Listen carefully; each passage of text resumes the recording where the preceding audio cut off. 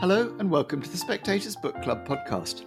I'm Sam Leith, the literary editor of The Spectator, and this week we're going on a journey into deep time. My guest is Thomas Halliday, a paleobiologist whose book, new out in paperback, is Otherlands, A World in the Making.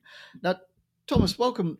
One of the most striking and strange things about this book is that it doesn't read like a scientific history or a book about archaeology or even biology. It reads like a travel book. Can you tell me what made you take that approach? I think what I wanted to do was, so one of the things that paleobiologists do constantly during their work is, essentially what we're trying to do is to reconstruct what life was like, what living creatures were like millions of years ago and tens of millions of years ago and more. So really, when we're asking the scientific questions and putting through these, computational models and sort of statistical tests and all of the other things that every scientist does as part of their career, that is with the objective of trying to understand a living system, whether that is an individual organism or whether that's the whole ecosystem. And I think, paleontology is one of those subjects which is fairly well represented in popular writing, science writing. I think, people are pretty familiar in general terms with extinct organisms, or at least some groups of extinct organisms like dinosaurs.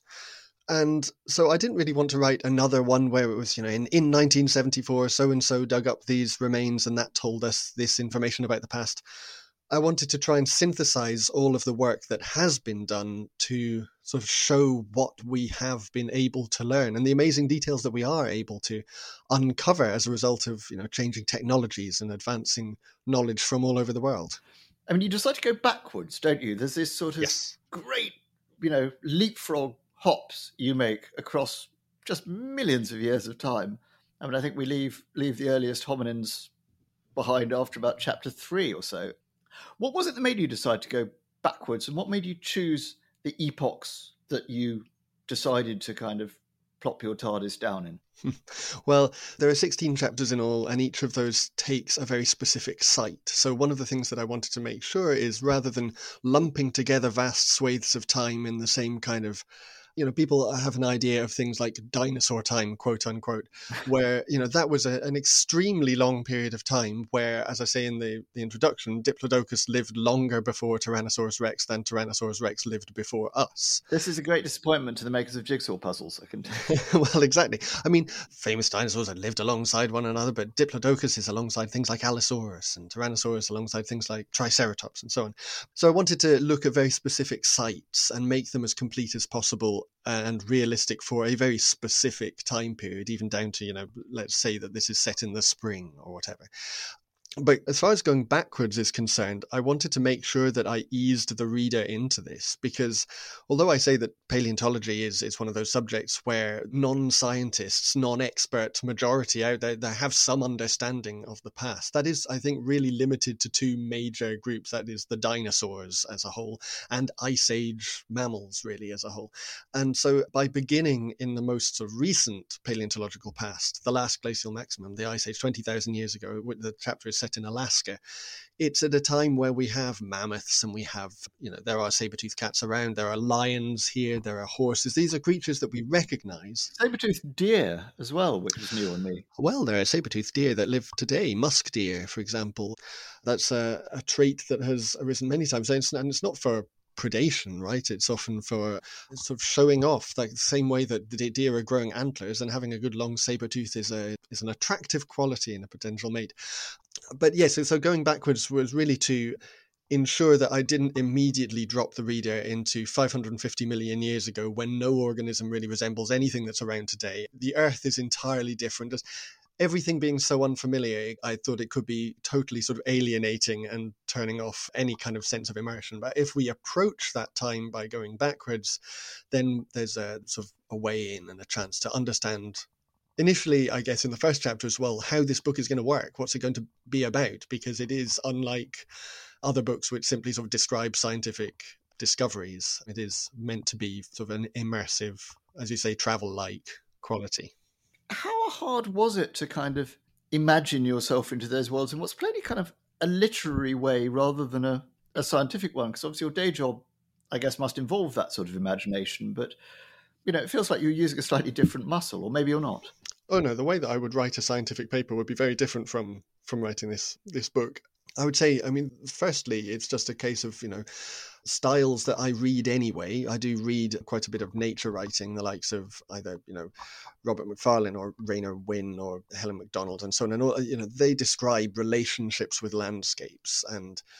But most nature writing really is about the human relationship with a place and, what it has meant to them in their life and how that has affected their sort of worldview going forward. And to some extent, I am kind of doing the same thing here, except that humans are, very factually absent from it. So any interpretation of the past is necessarily done by our brains, right? This is a human looking back and trying to reconstruct what it would have been like had we been able to walk around the landscape, swim in the water, whatever. But you can still sort of discuss, themes about human relationships with nature while sort of excising humans from the fact of the narrative. Yeah, and as you go further back, there are these sort of moments, which just sort of stop the reader in the tracks in terms of how alien it is. Fairly early on, for instance, we learn that grass, which I think, again, when one imagines the world of the past, or crudely as we say, dinosaur time, you think they're trolling around on grass, but as you say, grass is a kind of weird innovation. It's a very relatively recent, isn't it? Yeah, grass is something that is a very successful group today. The vast majority of plant landscapes in the world today are grasslands. They are more abundant than forest ecosystems today.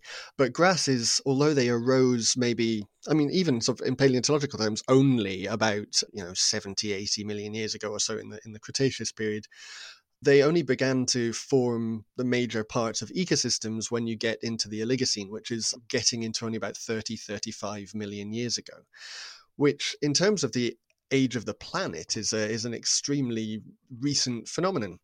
So when you talk about sort of dinosaurs walking around, we imagine them on grass. Of course, there are carpeting vegetation at that time. There are plants that are growing on the ground, but they are not grass. Grasses themselves, they have petalless flowers that are very small. They're wind dispersed. They're very well adapted to that kind of middle climate where it's not too dry and there's not a lot of moisture around when trees would start to dominate.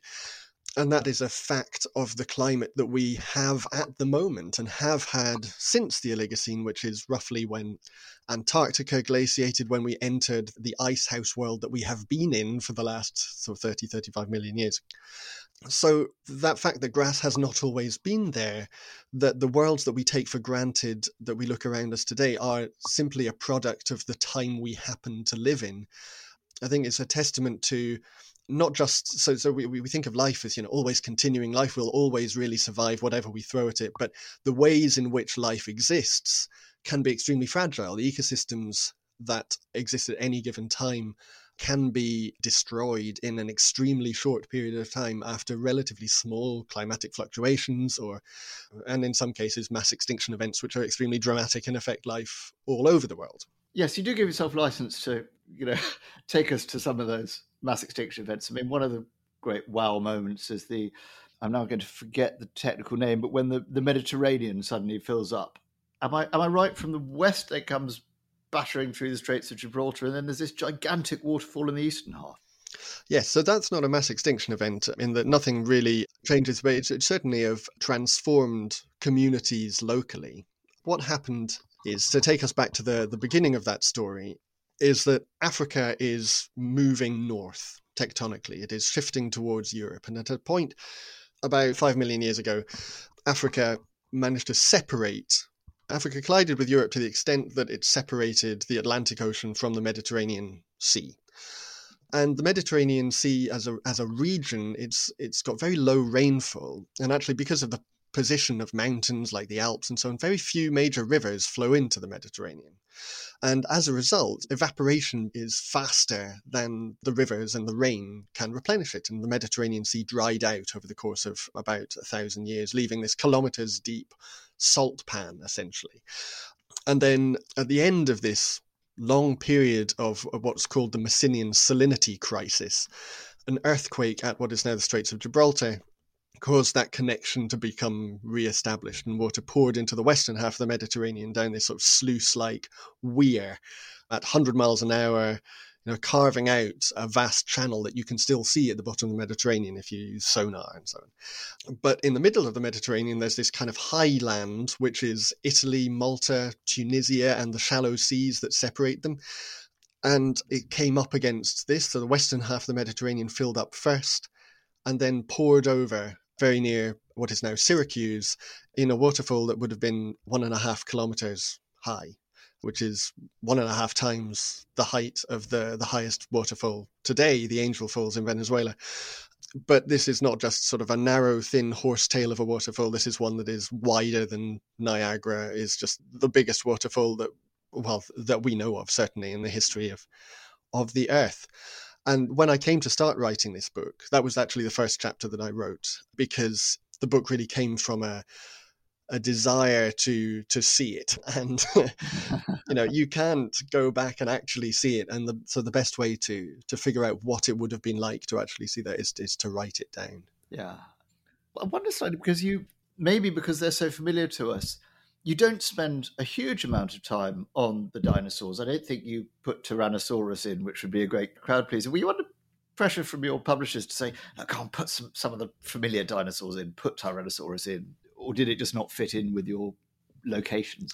I'd say I don't know that there was heavy pressure. So there is a Tyrannosaurid. It's called Eutyrannus, the Cretaceous site, which would be I have one chapter for every geological period, and so Tyrannosaurus would have fit in the Cretaceous chapter had I set it in Hell Creek.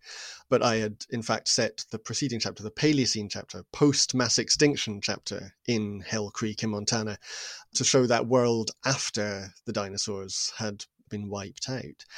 And Eutyrannus is a tyrannosaurid that lived in China about 125 million years ago. So that's about 60 million years before Tyrannosaurus lived, but is part of the same family. Yeah. It's living in a much colder climate than Tyrannosaurus did, and a lot of the dinosaurs around there are feathered. I wanted to write about... So the dinosaur chapter, as it were, is all about signals and display, how organisms communicate with one another, and sort of showcasing some of the incredible discoveries we've been able to make about the colour of dinosaurs' feathers and the patterns that some of them appear to have had, which, indicate camouflage, and the kind of bandit stripe over the eyes that allow you to hide from the thing you're trying to hunt. And yes, no, there's lots of that. And that actually, it gives on to one of the questions that's kind of fascinating through the book, actually, of what survives in the fossil record. And you say there's this one site, I think is it that Chinese site, where amazingly actual pigmentation is there, which it isn't sort of almost anywhere else.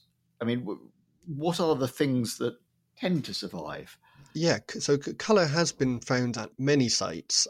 Yishan in China was the first in which these were identified in the 1990s. But as a general rule, fossilization happens to those parts which are hard, whether they're the shell of a mollusk or the bones. If a human is to become fossilized, it is likely to be the bones and the teeth that are going to be preserved. And this is simply a matter of chemistry and I guess also biology, right? So for a corpse to become a fossil, it has to avoid being destroyed. And that might mean that it has to avoid being torn apart by, organisms that are scavenging on it. And it has to avoid being degraded and eroded by wind. So, if you live in an extremely dry place, quite often the, bones can simply be abraded by sand that is blown past it, or tumbled around in a riverbed and turned essentially into pebbles that are more or less unidentifiable. And so we get these certain locations, of which several in the book form a part, which we call Lagerstätten, and it's a German word which has sort of it means a site of exceptional preservation, generally. So these tend to be the bottoms of pools and lakes and so on, where it's very still, which means that bodies aren't sort of ripped apart by currents. There's not a lot of oxygen, which means that they don't tend to decay quite so much. And often the sand or mud is very fine, which means that you literally get a higher resolution right, of the fossil, right? Because when a corpse turns into a fossil, there is chemical replacement of the bone with stone. And so if you have finer particles, then that means you get a far higher resolution of fossil, which means that you can often tell things that are, details about the organisms that are subcellular in size, right? We can look at structures within an amoeba, for example, at the Riney Chert in Scotland, which is a site from the Devonian, about just over 400 million years old, where we have some of the first land plant communities. There we have, not just these sort of single amoebae and the tiny shrimps and the eggs that they lay, and you can look at the sort of single cell thick hyphae of fungi that are growing through the stomata of a plant, and there's just the absolute details of the interactions. Isn't there also one site that you mentioned, which I think it was a Devonian site, that you say unusually it's sort of the other way around. It preserves the soft tissue, but it won't preserve the hard tissue. Yeah, this is an extraordinary site in South Africa called the Soom Shale, and it's part of the Cederberg Wilderness, which is, I think, in the Western Cape of South Africa. And it preserves the world in the middle of a mass extinction event, or rather in between two pulses of a mass extinction event. The first mass extinction event that affects animals, which is called the End Ordovician, or the Henansian glaciation. At that time, the South Pole was centered on that part of Africa that is now the Sahara Desert, and you can sort of think of Africa as having been sort of shoved underneath the South Pole, so that what is now South Africa is closer to the equator than elsewhere. And massive ice sheets expanded from out of this sort of Saharan and, I guess, Amazonian as well center, because at that time South America was connected to Africa, and pushed north. And the change in global temperature, this is a period of massive global cooling, caused mass extinction among marine organisms. And indeed, pretty much all life was marine at that time. Then the world starts to warm again, and that warming then triggers a second pulse of extinction among those that happen to survive the cooling. And the Soom Shale is sort of in between, it's during that melt that it is preserved, but it's a sort of a fjord with a glacier pouring into it. And just a happenstance of the type of illite clay that forms the mud at the bottom of this fjord, combined with a very sort of acidic bottom water, very still water that the bottom of the ocean sort of gathers acid, which tends to dissolve the shells of hard parts. And the clay reacts with the soft tissues in order to preserve those. So we have this very paradoxical situation where, unlike almost anywhere else in the fossil record, we have individual muscle fibers preserved, but we don't have the bone and the cartilage and the shell. Right? The only time where we have those are as molds, as impressions of something where the mud has surrounded it and then the shell has been dissolved away. So it's a very unusual situation, but it's there that we managed to solve one of the sort of major outstanding questions in paleontology at the time, which was the identity of these very strange organisms which had been known as conodonts. And conodonts basically just means pointy teeth. And they were these hugely abundant fossils of tooth-like shapes that could be found throughout the fossil record, and which were abundant enough and which changed over time enough that if you found a conodont fossil, then you could work out how old the rock was by correlation with other rocks where you knew the age. So they were known as index fossils, right? These sort of fossils that have a nice short range, they change enough, and so you can really pinpoint a time just based on their presence. But we had no idea what the conodont animal looked like. All we had were these little tooth-shaped elements for a very long time, until the Soom Shale came along and people found a body fossil of a conodont associated with one of these materials, and found that these very long eel-shaped vertebrates, or relatives of vertebrates, and their bodies have only been found in two places, which is there and also, strangely, in Granton in Scotland. So, rather close to home for us. The conodont body fossils have been found, in Granton and East Lothian.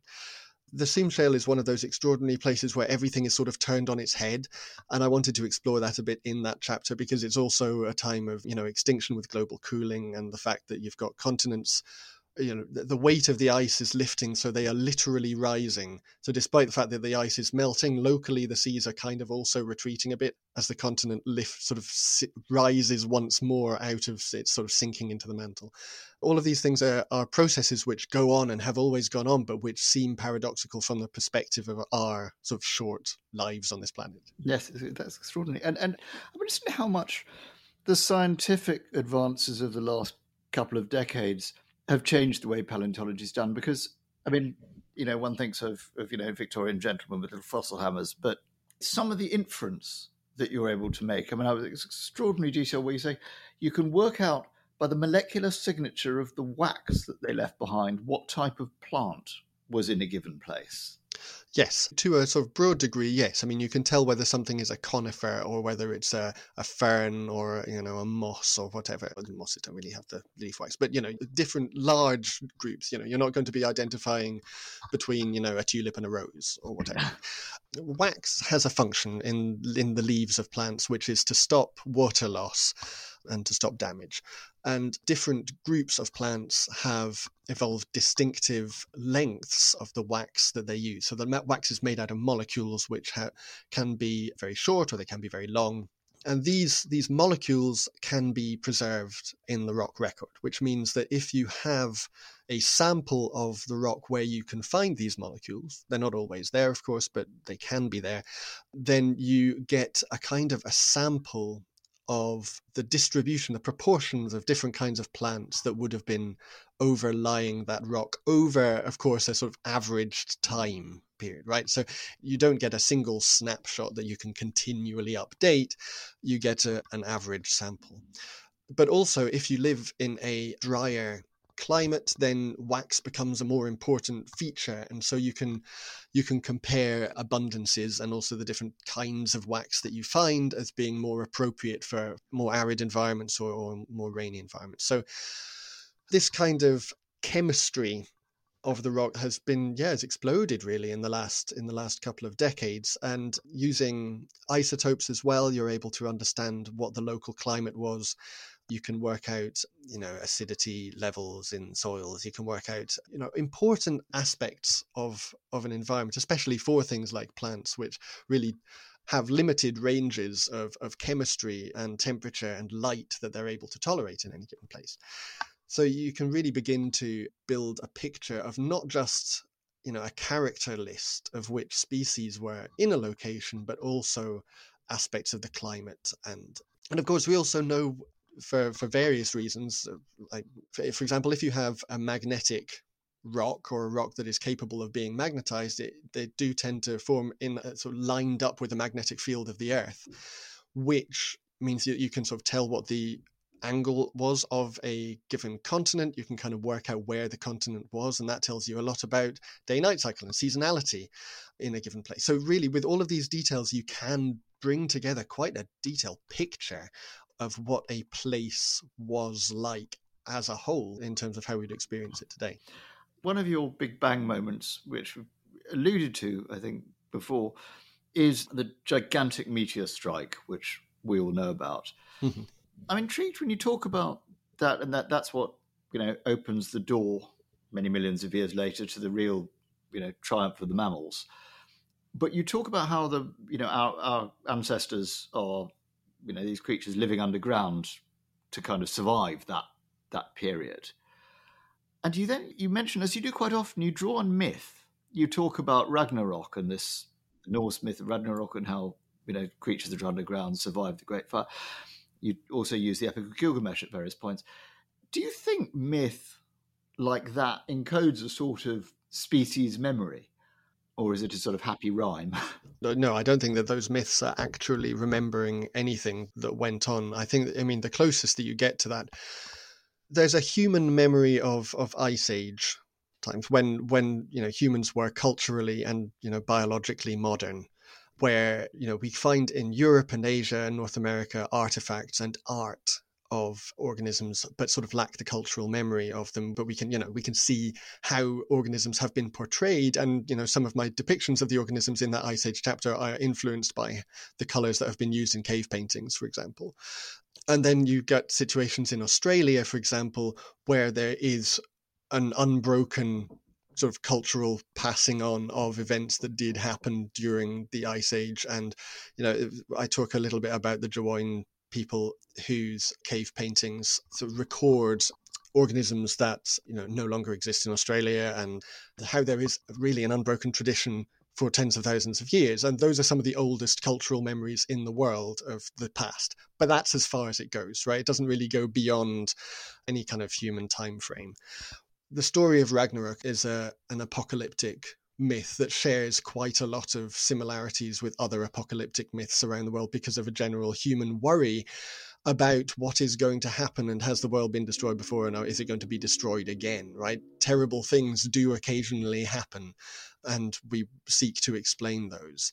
The emergence at the end of Ragnarok of sort of the next first man and first woman, right, Leif and Lifthrasir, out of the roots of the world tree, right? There's an echo of that you can bring within the story of the earliest Paleocene and the end Cretaceous mass extinction, but it's certainly not anything that is, directly descended from it. Happy resonance. Yeah, absolutely. But I mean, you think about other apocalypse myths, like the myth of the Great Flood in Abrahamic religions, right? And in fact, in the Epic of Gilgamesh, there is the Great Flood myth.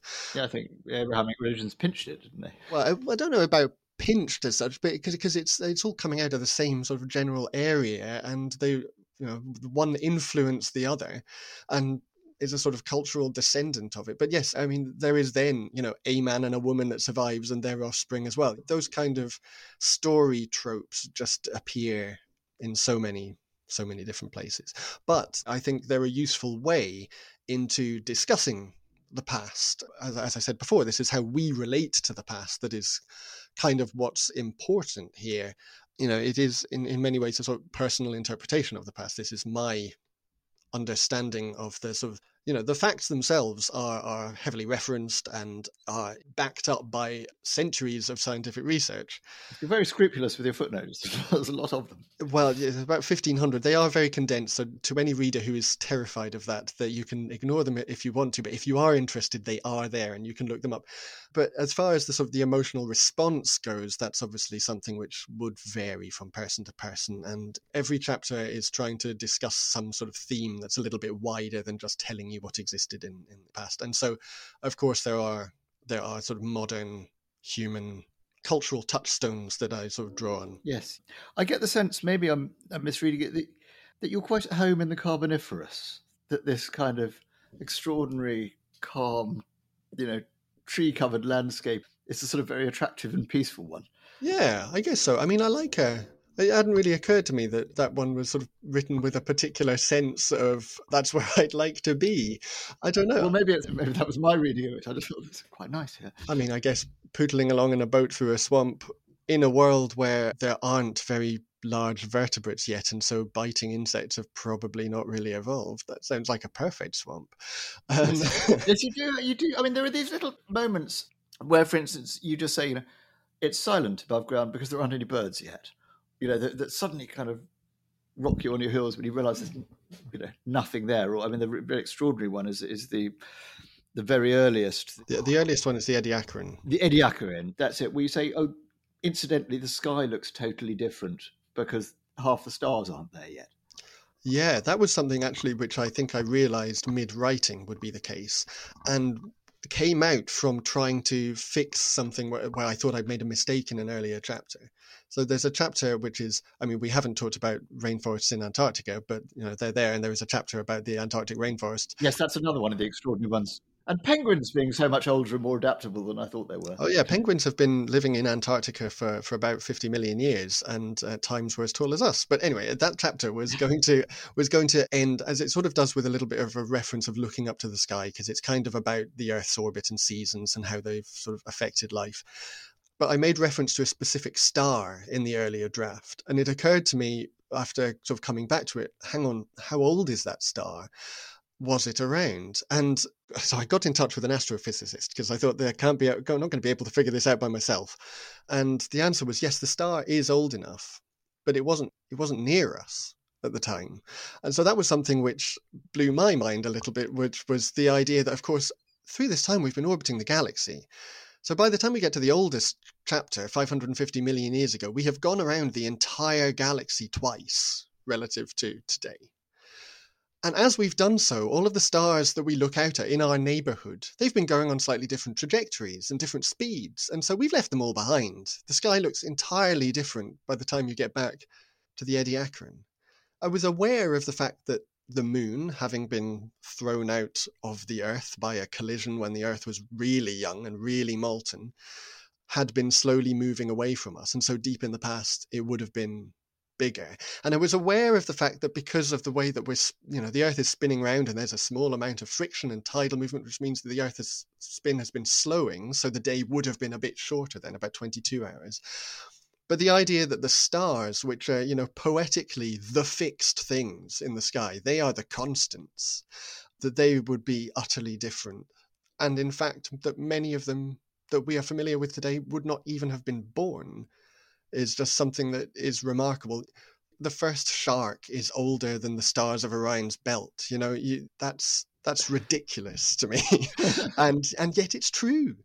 So I wanted to just, in that chapter, where we get right back to not the beginnings of life, but the beginnings of ecosystems where there are multicellular organisms, ecosystems that it would be interesting for our eyes to look at, that just quite how much time actually has been involved. Because you can get a bit blasé about 10 million years here, 10 million years there, but it is an extraordinary length of time and so much can happen. It is. The difference in the night sky is just astounding.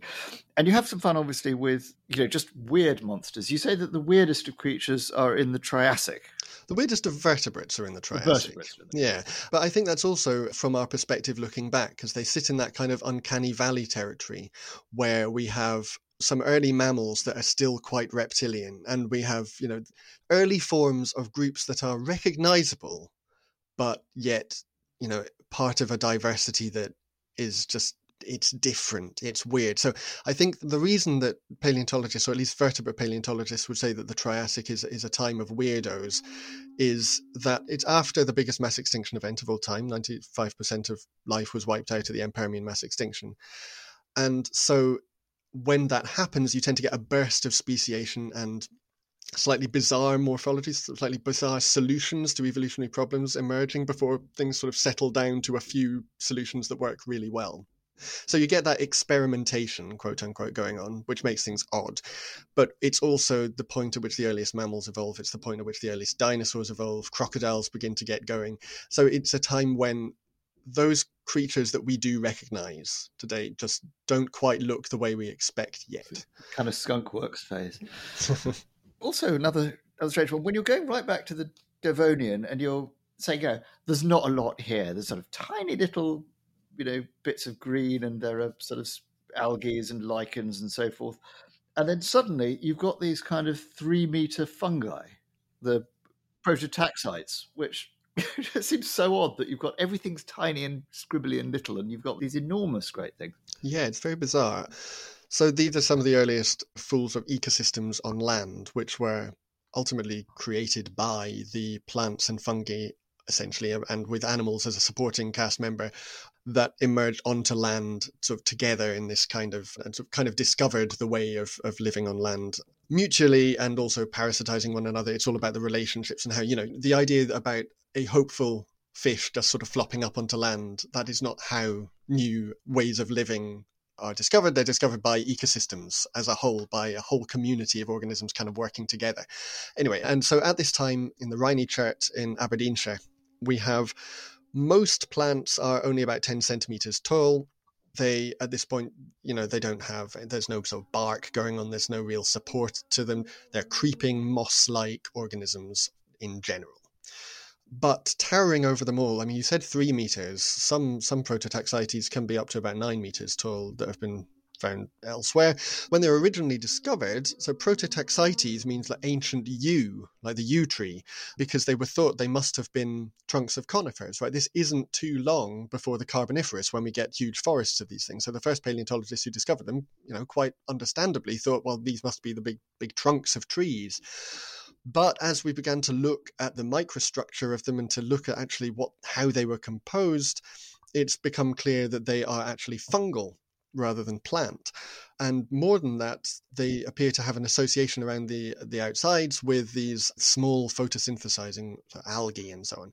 And when you get that really tight association between a fungus and an alga, that is called a lichen. And so these are absolutely enormous, towering lichens that would probably have resembled something like a headless snowman, or a big grey bollard, essentially, but towering so high over everything else. And so, you might quite rightly ask, why bother, growing so much higher than everything else? Are they rising that high in order to get a huge surface area for light for these organisms? Are they rising really high so that they can release their spores perhaps further, use the wind to get further into land, and to spread wider? And those would both be perfectly sensible ideas, and I don't think we have a particularly solid answer as to why. But they are certainly the largest thing around at that time, and certainly unlike any lichen, and practically unlike anything else that is living today. Yeah, extraordinary. Well, as we go back and back and back, you do touch on this question of the origins of life itself. And, you bust a bit of a myth. You say, look, this idea that's quite popular in the imagination that, lightning strikes the so-called primordial soup and, a couple of cells twitch to life and so forth, that sort of Frankenstein version of it is now not seen as at all credible, that it's the thermal vents at the bottom of the sea where our best bet is that life started. Is that right? I would say that's the majority view, and it's certainly the view that I would hold. I mean, as with any discussion of the origin of life, you can imagine that there are contrasting viewpoints. And, I think if there had been an absolutely agreed solution, then it would have had quite a lot of news coverage. But it's certainly the account that I think has so much that is, circumstantially the case, so circumstantially true as well as, direct evidence, that I think it's the most plausible explanation for the origin of life that we have at the moment. So these are alkaline vents. So when we think of hydrothermal vents, often you think of things like the quote unquote black smokers, is what they're called, where, you have organisms crowding around these sort of sulfurous vents coming up. There are also alkaline ones, which are built in part of a mineral called fusarite, also known as green rust. And this happens to be a catalyst for some rather important reactions that all living things share. The vents themselves also set up what you'd call a proton gradient, which basically means that because these are alkaline and the sea outside is as a different pH, that there's more hydrogen ions outside than there are inside. And so when you get a higher amount of chemical on one side than another, you tend to get flow from the high to the low. All living things are powered by a proton gradient, even if it's with, several steps removed along the process. Every one of our cells in our mitochondria, you set up a situation chemically where it's more acidic on one side than the other. The protons then flow through a little protein, which acts as like a water wheel, more or less, right? It generates power in the changing of its shape and the chemistry that results from that. It causes other reactions and so on. And every living thing on Earth shares this weird way of generating power. And it's something that occurs naturally at alkaline vents, where you also get natural formation of what you call lipid membranes, so little fatty chemicals that form sheets, and that's what all cell membranes are made of, all the outsides of our cells. There are sort of natural compartments within the rock which are sort of pleasingly cell-sized, sort of in between these. So there are just so many factors that for it to be not involved, I see it as a huge coincidence. Or it would be a huge coincidence, rather. And even, some of the temperatures that are involved in the circling water around that vent, they mimic what we do in PCR reactions when we want to amplify the amount of DNA that we have in a sample, right? When we want to replicate DNA, you've got to heat it up and you've got to cool it down to very kind of specific temperatures, which are commonly found at these kind of vents in the cycles of water that go around. So is your sense we might be closing in on having a proper account of what's happened? Yeah, I mean, this story, in part at least, I remember hearing about 10 years ago from Nick Lane at UCL, who has written on the subject and is far more of an expert on origin of life studies than I am, for sure.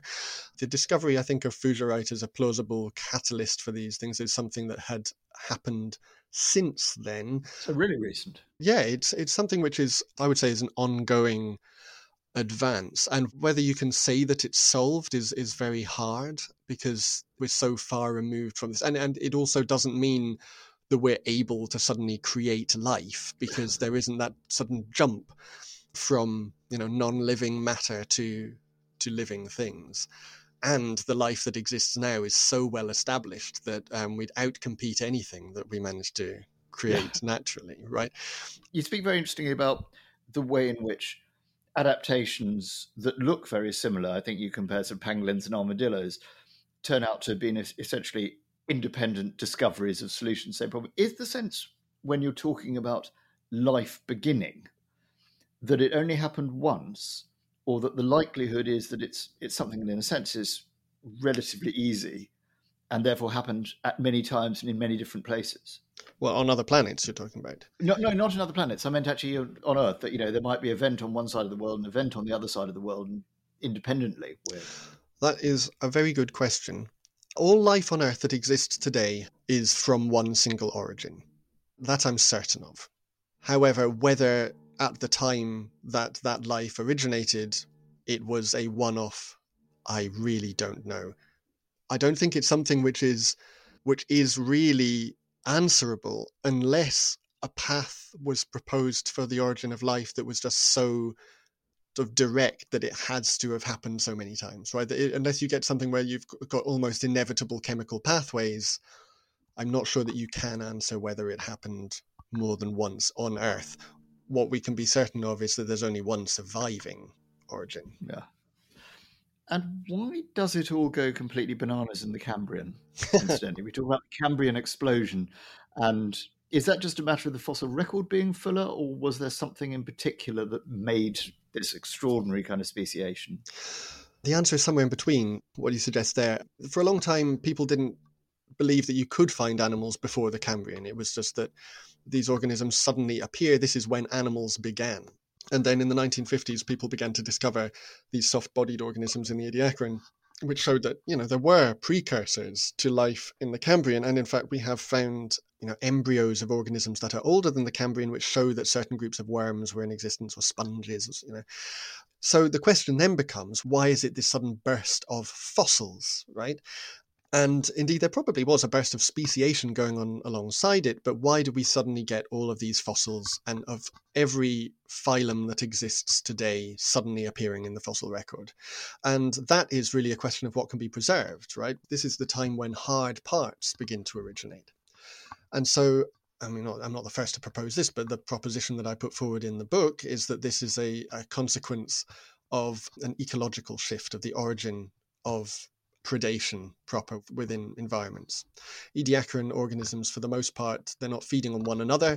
The animals that are there are scraping up microbes from the seafloor, or they're filtering nutrients out of the water. Right? They're not preying on one another. But as soon as one organism begins to decide that it's going to prey on something else, you then have an advantage to hard parts. That's either as something that is going to tear that organism open, whether it's it's a tooth or a beak or some sort of rasp. A hard material is very useful for that. And once that starts happening, there's also advantages to armoring yourself with equally hard materials. And so you begin to get shells and carapaces. It's also the time when, so in support of this being a kind of time when predation is arising, it's also the time when organisms start to be free swimming. They're moving around a whole lot more in the water column, not just sort of walking along or stuck to the surface. It's the time when they begin to burrow. I mean, burrowing is something that appears only about 550 million years ago in the fossil, or 520-ish million years ago in the fossil record. Only. Before then, everything just lived on that surface, on the seabed surface. It's the time when we see eyes independently evolving in so many groups. Now, that's something that's extremely important only if you need to make a quick decision about your environment. So either you are moving around, or something is coming for you, or you're trying to identify something that you need to eat. If you're just sitting there quite happily feeding on whatever is around you, then you don't need eyes, right? Plants detect light wonderfully, but they don't need a specialized organ to react very quickly to that light. And so all of these scenarios sort of point to the fact that predation had been born. And indeed, there's some absolutely wonderful work that has been done reconstructing the food web of the site that I talk about in Xinjiang, working out which organisms fed on which other organisms from a statistical perspective. So you can look at the relative populations of different species that you find in the fossil record, and you can look at the relative sizes and perhaps direct evidence of, a shell having been punctured by something else or what. Yeah. You have a mysterious predator. You say we know it exists because we found its feces, but we don't know anything else about it. Yeah, that's at the Soom Shale, where we know about a couple of things that are predatory, but there is clearly something else out there that we just haven't found. But that's the case for most of these ecosystems. I mean, they are samples, even the ones that are sites of exceptional preservation, where you get fur, where you get individual leaves, where you get all of these things. We're never finding everything, right? And also, it's important to remember that these are the places where the organisms died. Right? They're not the places necessarily where the organisms lived. I mean, there's a wonderful example of a dinosaur that is found in a deep marine sediment. It doesn't mean it lived there. It means that its body was washed out to sea, bloated along a river and then sank down there, right? So you always have this, the interpretation. This is where their remains came to rest. It's not necessarily everything that was living there, or indeed some things that were not living there but happened to end up there. Now, you do have a final chapter where you sort of return us, weary time travelers, from the absolute back end of the early Earth to the present, and you say that what you've described in the foregoing chapters can give us a sort of perspective on what may be our latest extinction event. And you say you kind of go almost, we've been here before. The end Permian is kind of a parallel to our situation now. Can you explain what you mean by that? At the moment, the parallels that we can really draw are between mass extinctions in the past and potential futures, and the patterns that we can see in modern ecosystems that are beginning and have not yet fully come to pass and can be stopped. The end Permian mass extinction is known as the Great Dying informally, and it is, I mentioned it before, it's when 95% of species went extinct. It was caused due to a major volcanic event in what is now Siberia, when over the course of hundreds of thousands of years, an amount of lava just poured out of a trap volcano. So not like a conical volcano like Vesuvius or anything. This is volcanic activity over a very large sort of flattish landscape, continual for hundreds of thousands of years, leaving lava deposits that are bigger than Australia. And that released a whole lot of methane, in particular, into the atmosphere, which caused runaway global warming. It caused the seas to lose a large part of its oxygen, and that's another thing that we do observe today, right? The amount of oxygenless seas at the bottom of the ocean is now twice the size of Russia, or rather, I think has increased by twice the size of Russia in the last 50 years. That's an extraordinary damage to deep sea ecosystems today. We can see, it caused acid rain on land. It caused a huge number of extremely terrible climatic and ecological symptoms. So the lack of oxygen in the oceans caused algal blooms as well, which was the release of poisonous gases and so on. It's just an absolute smorgasbord of catastrophe, really. And so when we are talking, that is the extreme example, saying this is a time when, life faced the Great Dying. Life as a whole survived, but 95% of what was there before did not. And when it came back, it was very different, and was that weird experimental Triassic world when whole new groups began to originate.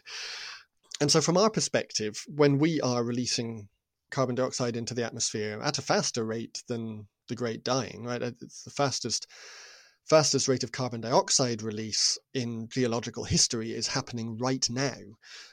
We know that we're changing the atmosphere in a way that the ecosystems don't generally respond to very well, can cause major changes. We are deoxygenating the oceans. We are fragmenting ecosystems. And our ecosystems are in general a little smaller to begin with, because at that time the whole of the Earth's continents were together in one landmass, Pangaea, whereas ours are split out and separate, which means that there are fewer places to run to when environments shift. So if we're looking forward to the future, we do have a choice. I mean, what I want to make very, very clear here is that you can hear that and think, well, there's no point doing anything. These systems are far too big for us to control, whatever. But that's just not true. We have affected the climate to the point that we are at now, and we can reverse that to some extent. You know, the climate of the 1950s, for example, is gone. Right, that is not coming back, but we can limit the damage, and every day we delay doing that is worse. But when we do act, it has effects, and we can limit carbon emissions as one major part of this. But of course, that's only part of the problem. We also have issues of pollution and fragmentation of ecosystems as well, and other extractive damage that is going on. So I want to make sure that the overriding message is that of hope. Right, but just not a passive hope where you just sit there and imagine it's going to get better, but an active hope where we actually push for fundamental changes in the ways in which we live that don't actually have a great deal of effect in our quality of life, right? Solar energy is the cheapest energy in the world, as it's been reported today. We have models as well of political action. If the problem is political impasse, we can look to things like the Montreal Protocol of the 1980s, which limited, within a year of finding out about the problem, chlorofluorocarbons that were damaging the ozone layer, and provided for a fund in which wealthy countries pay less wealthy countries in order to sort of wean them off the cheap but damaging refrigerants in favour of ones that are not polluting. That worked. You haven't heard about the ozone layer in the news for a very long time because it worked, right? And it's well on the problem to solution. And so we have, political models, we have the technological models, we have an understanding of what will happen if we fail.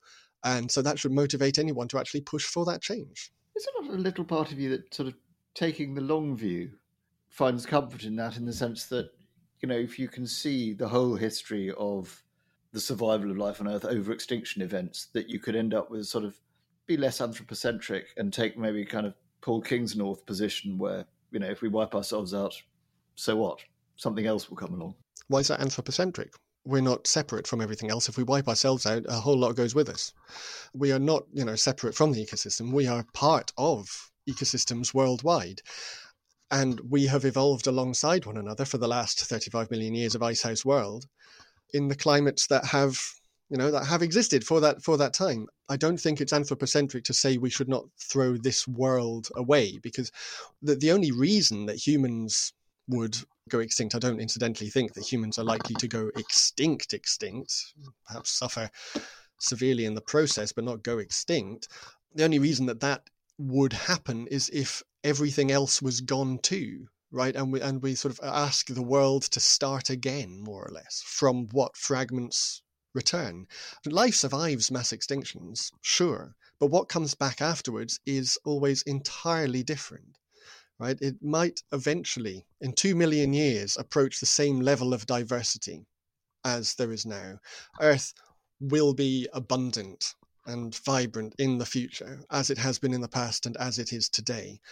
But given that we have a choice whether to put us through a period of immense biological trauma or not, I really don't think it's at all anthropocentric or comforting to really consider that in the slightest, right? I mean, you could take that view of any kind of social change that has happened and say, oh, well, the Black Death was actually a really good thing in the end because, our population's higher than it was in the past. No, it wasn't. It was a horrible time that was very traumatic for everybody involved.